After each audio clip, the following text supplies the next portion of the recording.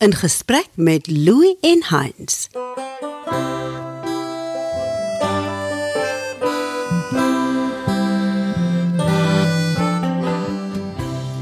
Welkom by In gesprek met Uri en Heinz. Jy word uitgenooi om saam te kuier met twee vriende wat aktuele en ongewone kwessies bespreek oor 'n glas wyn. Louis is 'n kliniese sielkundige, skrywer, asook 'n gereelde en bekende stem op radio.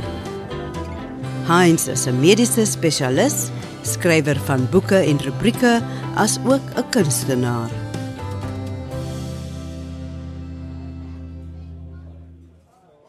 Heinz, ek en jy het lekker lanklaas gesels en ek het gesien nou die dag in die media het jy 'n artikel geskryf oor Uri Geller. En weet jy, dit het my gefascineer want ek onthou dit. Uri Geller is so half 'n huishoudelike naam. Absoluut. En Koos Kombuis het verwys ook mos na hom. Ek is gebuig soos Uri Geller. Ja. En hy liedjie van hom. En al wat ek van die man onthou is dat hy het, of daar was beweringe dat hy lepels gebuig het. Hier in die 70er jare het hy Suid-Afrika besoek. Dis reg. En dit was 'n groot geleentheid. Ek bedoel, hy was 'n hy was 'n ster, nee. Ja. Ek was 'n bietjie jong daardie tyd. Maar waar kom jou belangstelling in hom vandaan? Ook maar daarvan, want ek kan goed onthou dat my oom het na een van sy opvoerings gegaan. In daai tyd was dit nog in Nikomelan. Ja. In die Kaap. En Uri Geller het gesê hy gaan lepels buig en hy gaan jy weet hy het heel wat optredes gereël, maar hy het ook gesê dat mense wat stikkende horlosies het, moet dit saambring. Dis reg, ek onthou so iets. My oom het een saamgevat. En hy was een van daai ouens. En al die horlosies het hy daar op die verhoog gepak. En hy het gesê nie almal gaan werk na die tyd nie, maar meeste gaan. En omtrent 80% van die horlosies het weer geloop. Dit was seker nog ou opwenhorlosies. Opwenhorlosies in wekkers en dit. En die horlosie van my oom het ook geloop na die tyd. En dis hoekom ek die storie onthou het. En die hele tyd het ek net gedink, wat het van Uri Geller geword? En jy weet, hy kon hierdie goeders doen, hoe werk dit? En toe het ek besluit, toe ek nou later van tyd begin skryf het vir die koerante en die rubrieke, toe dog ek, maar ek moet 'n bietjie kyk wat met hom gebeur. En toe het ek opgespoor sy e-mailadres. Die internet gesoek. Op die internet. Toe ek gaan 'n kans vat en ek gaan vir hom 'n e-mail stuur. Jy weet, wat is die kans dat hy dit gaan kry of gaan antwoord? Want hy's 'n baie bekende figuur. Hy's 'n baie bekende internasionale celebrity. Ja. En toe stuur ek vir my e-mail en sê wel ek is van Suid-Afrika en ek onthou hy was hier en ek wil graag bietjie met hom gesels en so aan. En ek gee vir hom my e-posadres en ek gee vir hom my telefoonnommer en alles. En dit was seker so 2 ure na dit die lei my foon. Toe dit Uri Geller. Genigtig. Dis nou laas jaar. So, ja, 2022. Die vorige jaar, 2-3 jaar terug. Genigtig. Toe hier bel hy my.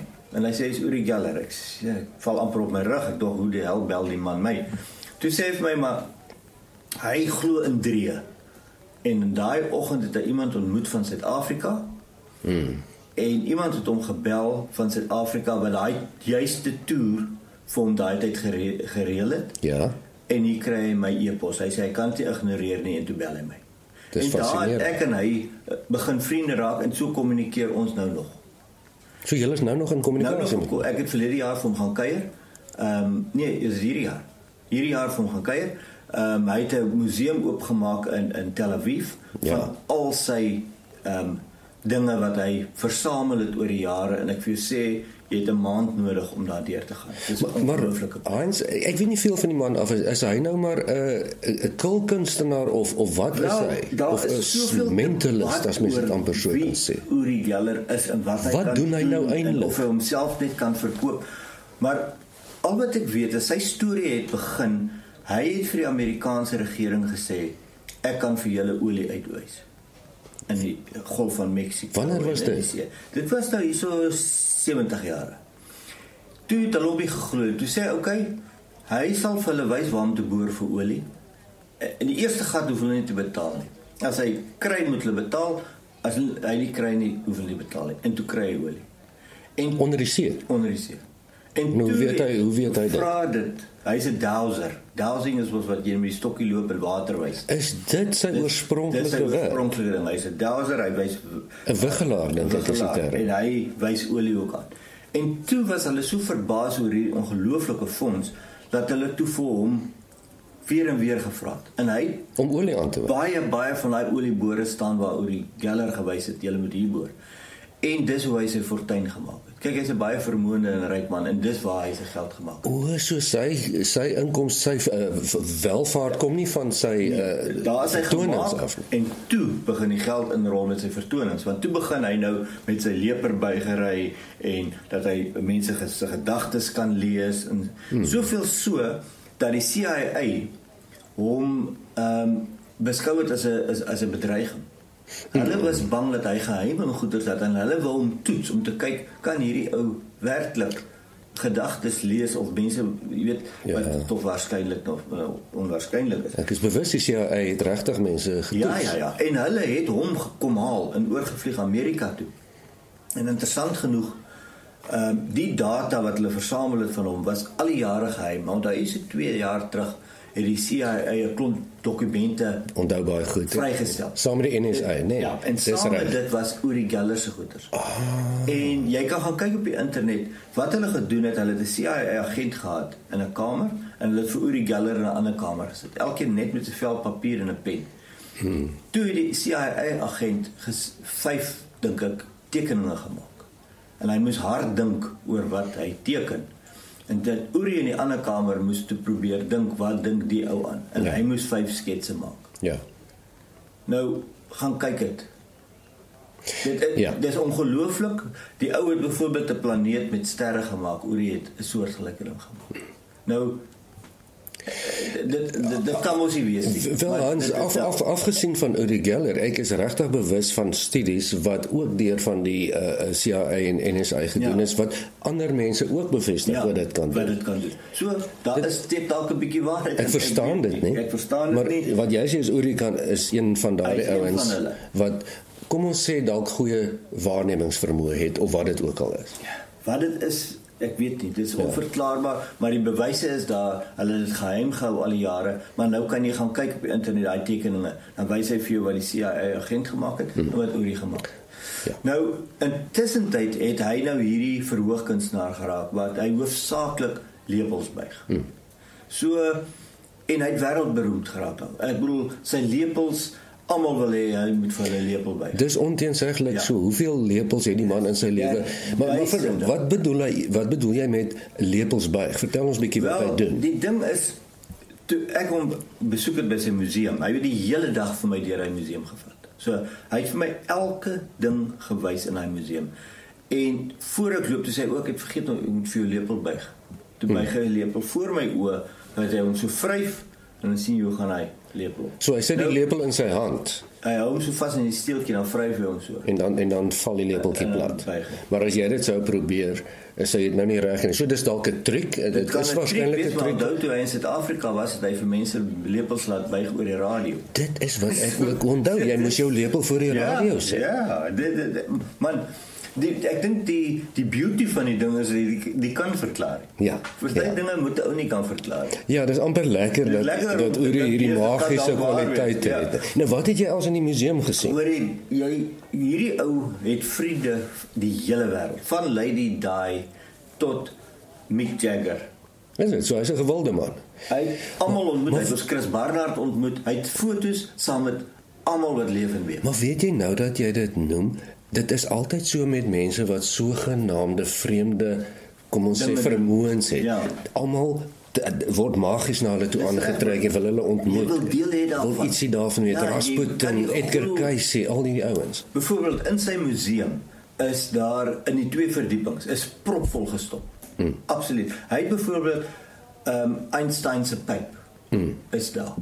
Hy het briewe van Einstein se pyp. Wat hy waar kry? Vra dit. Hy het Marilyn Monroe se laaste bottel parfuum wat langs haar bed gestaan het. Fascinerend. Maar hoe sou dit nou? Hy het die maanlanding, Armstrong en jy weet, Buzz Aldrin, daar hang 'n maanpak wat die ouens gedra het toe hulle op die maan gaan. Genigtig. Daar is Mick Jagger se gitaar, David Bowie se gitaar, Lady Di se mat en haar bank. Genade. Daar is skilderye van Salvador Dali, van Picasso. En het hy dit aangekoop of waarskynlik persent gekry? Persent gekry. Byvoorbeeld sy ma was 'n niggie of 'n suster van Freud. En Freud en Dali was familie en almal is so half gelink. Genade in daardie begin van die 20ste eeu. Ja, 21ste eeu. En so het hy al hierdie mense nader getrek wat vername persone is, soos jy sê, wat ook 'n deel wil hê van hom, want hy doen iets wat niemand anders kan doen. En kan verklaar nie. En hy het nog nooit enige van sy geheime verklap nie. So, geen mens weet hoe hy dit doen, of hy dit doen, of wat hy verkillery is met lepels buig, doen hy dit so goed, want na al hierdie dekades buig hy nog altyd lepels, en hy is nog steeds nie uitgevang as dit 'n truc dan is. Nee. Dit nie, hy het 'n ruk terug in 'n restaurant vir 'n meisie wat daar bedien, 'n lepel gebuig, want sy het hom herken, en sy het dit op eBay vir $5,000 verkoop. Sommer net daar. Ja.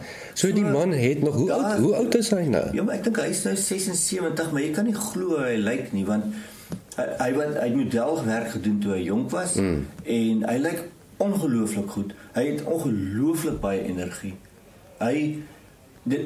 Jy voel goed saam met hom, want hy laat jou lewe. Hy is glad nie vervelig nie. Hy is 'n vitaliteitsbron klink dit. Wat 'n interessante persoon. Jy weet, of hy nou lepels gebuig het of nie, dis die tipe ou waarvan jy gaan hou.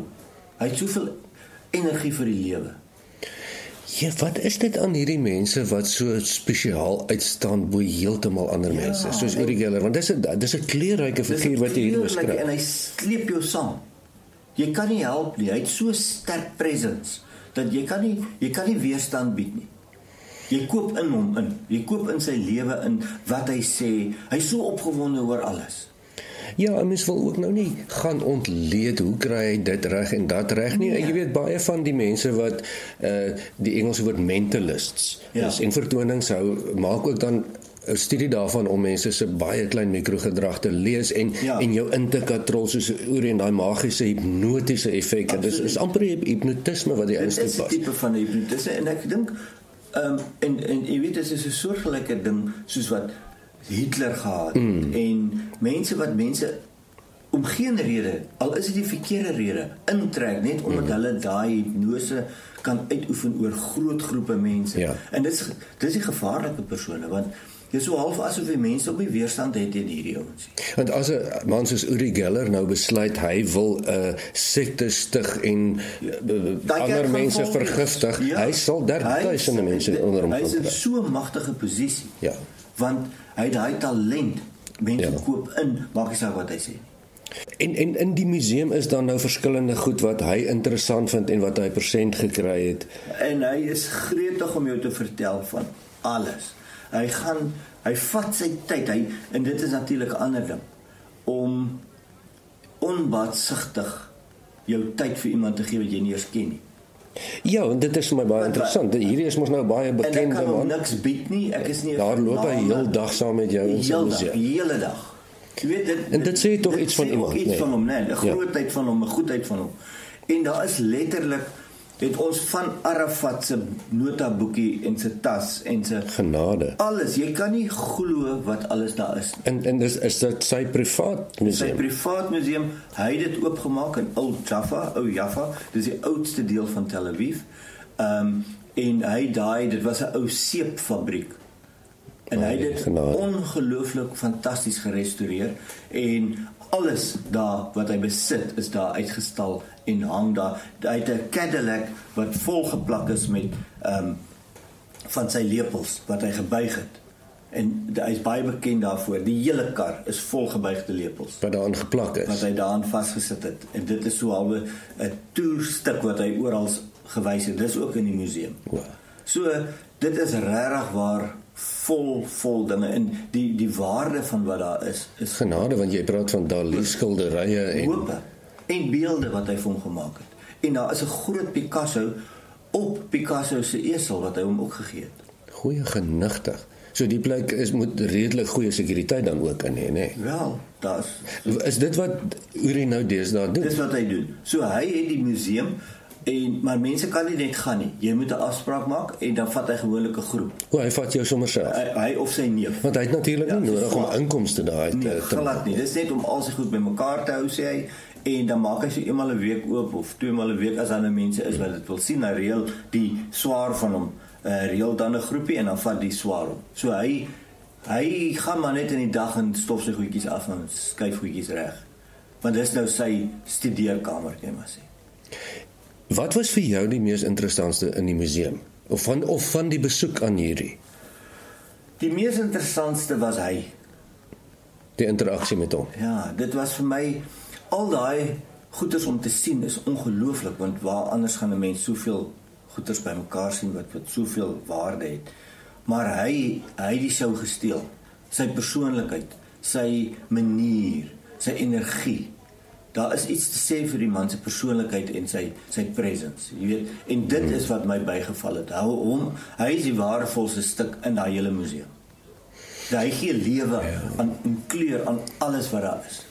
Want daar's nou twee interessante aspekte van wat jy noem. Die een is hierdie absolute charisma, wat jy waarskynlik of het of nie het nie.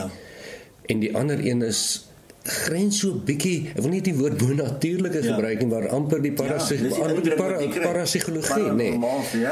Want as jy praat van om voorwerpe te erken terwyl jy geblinddoek is, daar is regtig baie wetenskaplike studies daaroor gedoen dat weet jy, mense gaan sukkel om te sê dat dit nie gebeur nie, want dit is wel moontlik. Baie en die feit is ook dat Uri ingestem het tot wetenskaplike Hy het gesê, toets my, ek kan dit doen. Dis nie trickery. En daar is te veel mense wat dit kan doen, en dit is van ons 'n fascinerende veld. Dit voel vir my daar is iets in die vorm van hoe ons sintuiglik dinge ervaar rondom ons wat ons nog nie mooi verstaan nie, en wat iemand soos Uri miskien verstaan, en dit is nie iets bonatuurliks nie, dit is natuurlik natuurwetenskaplik, ons verstaan dit. Ons is nog net nie op daai vlak om dit te verstaan nie, want ons is nog te besig om gewone goeders te verstaan. Maar daar moet meer wees, en dalk is hy 'n persoon wat meer weet as wat weer bewus is van wat aangaan as ons. Ja, wel, dit is fascinerend, Heinz, en ek wonder altyd, soos wat ons nou gesê het, jy kry sekere mense in die wêreld wat amper uitstaan bo ander mense.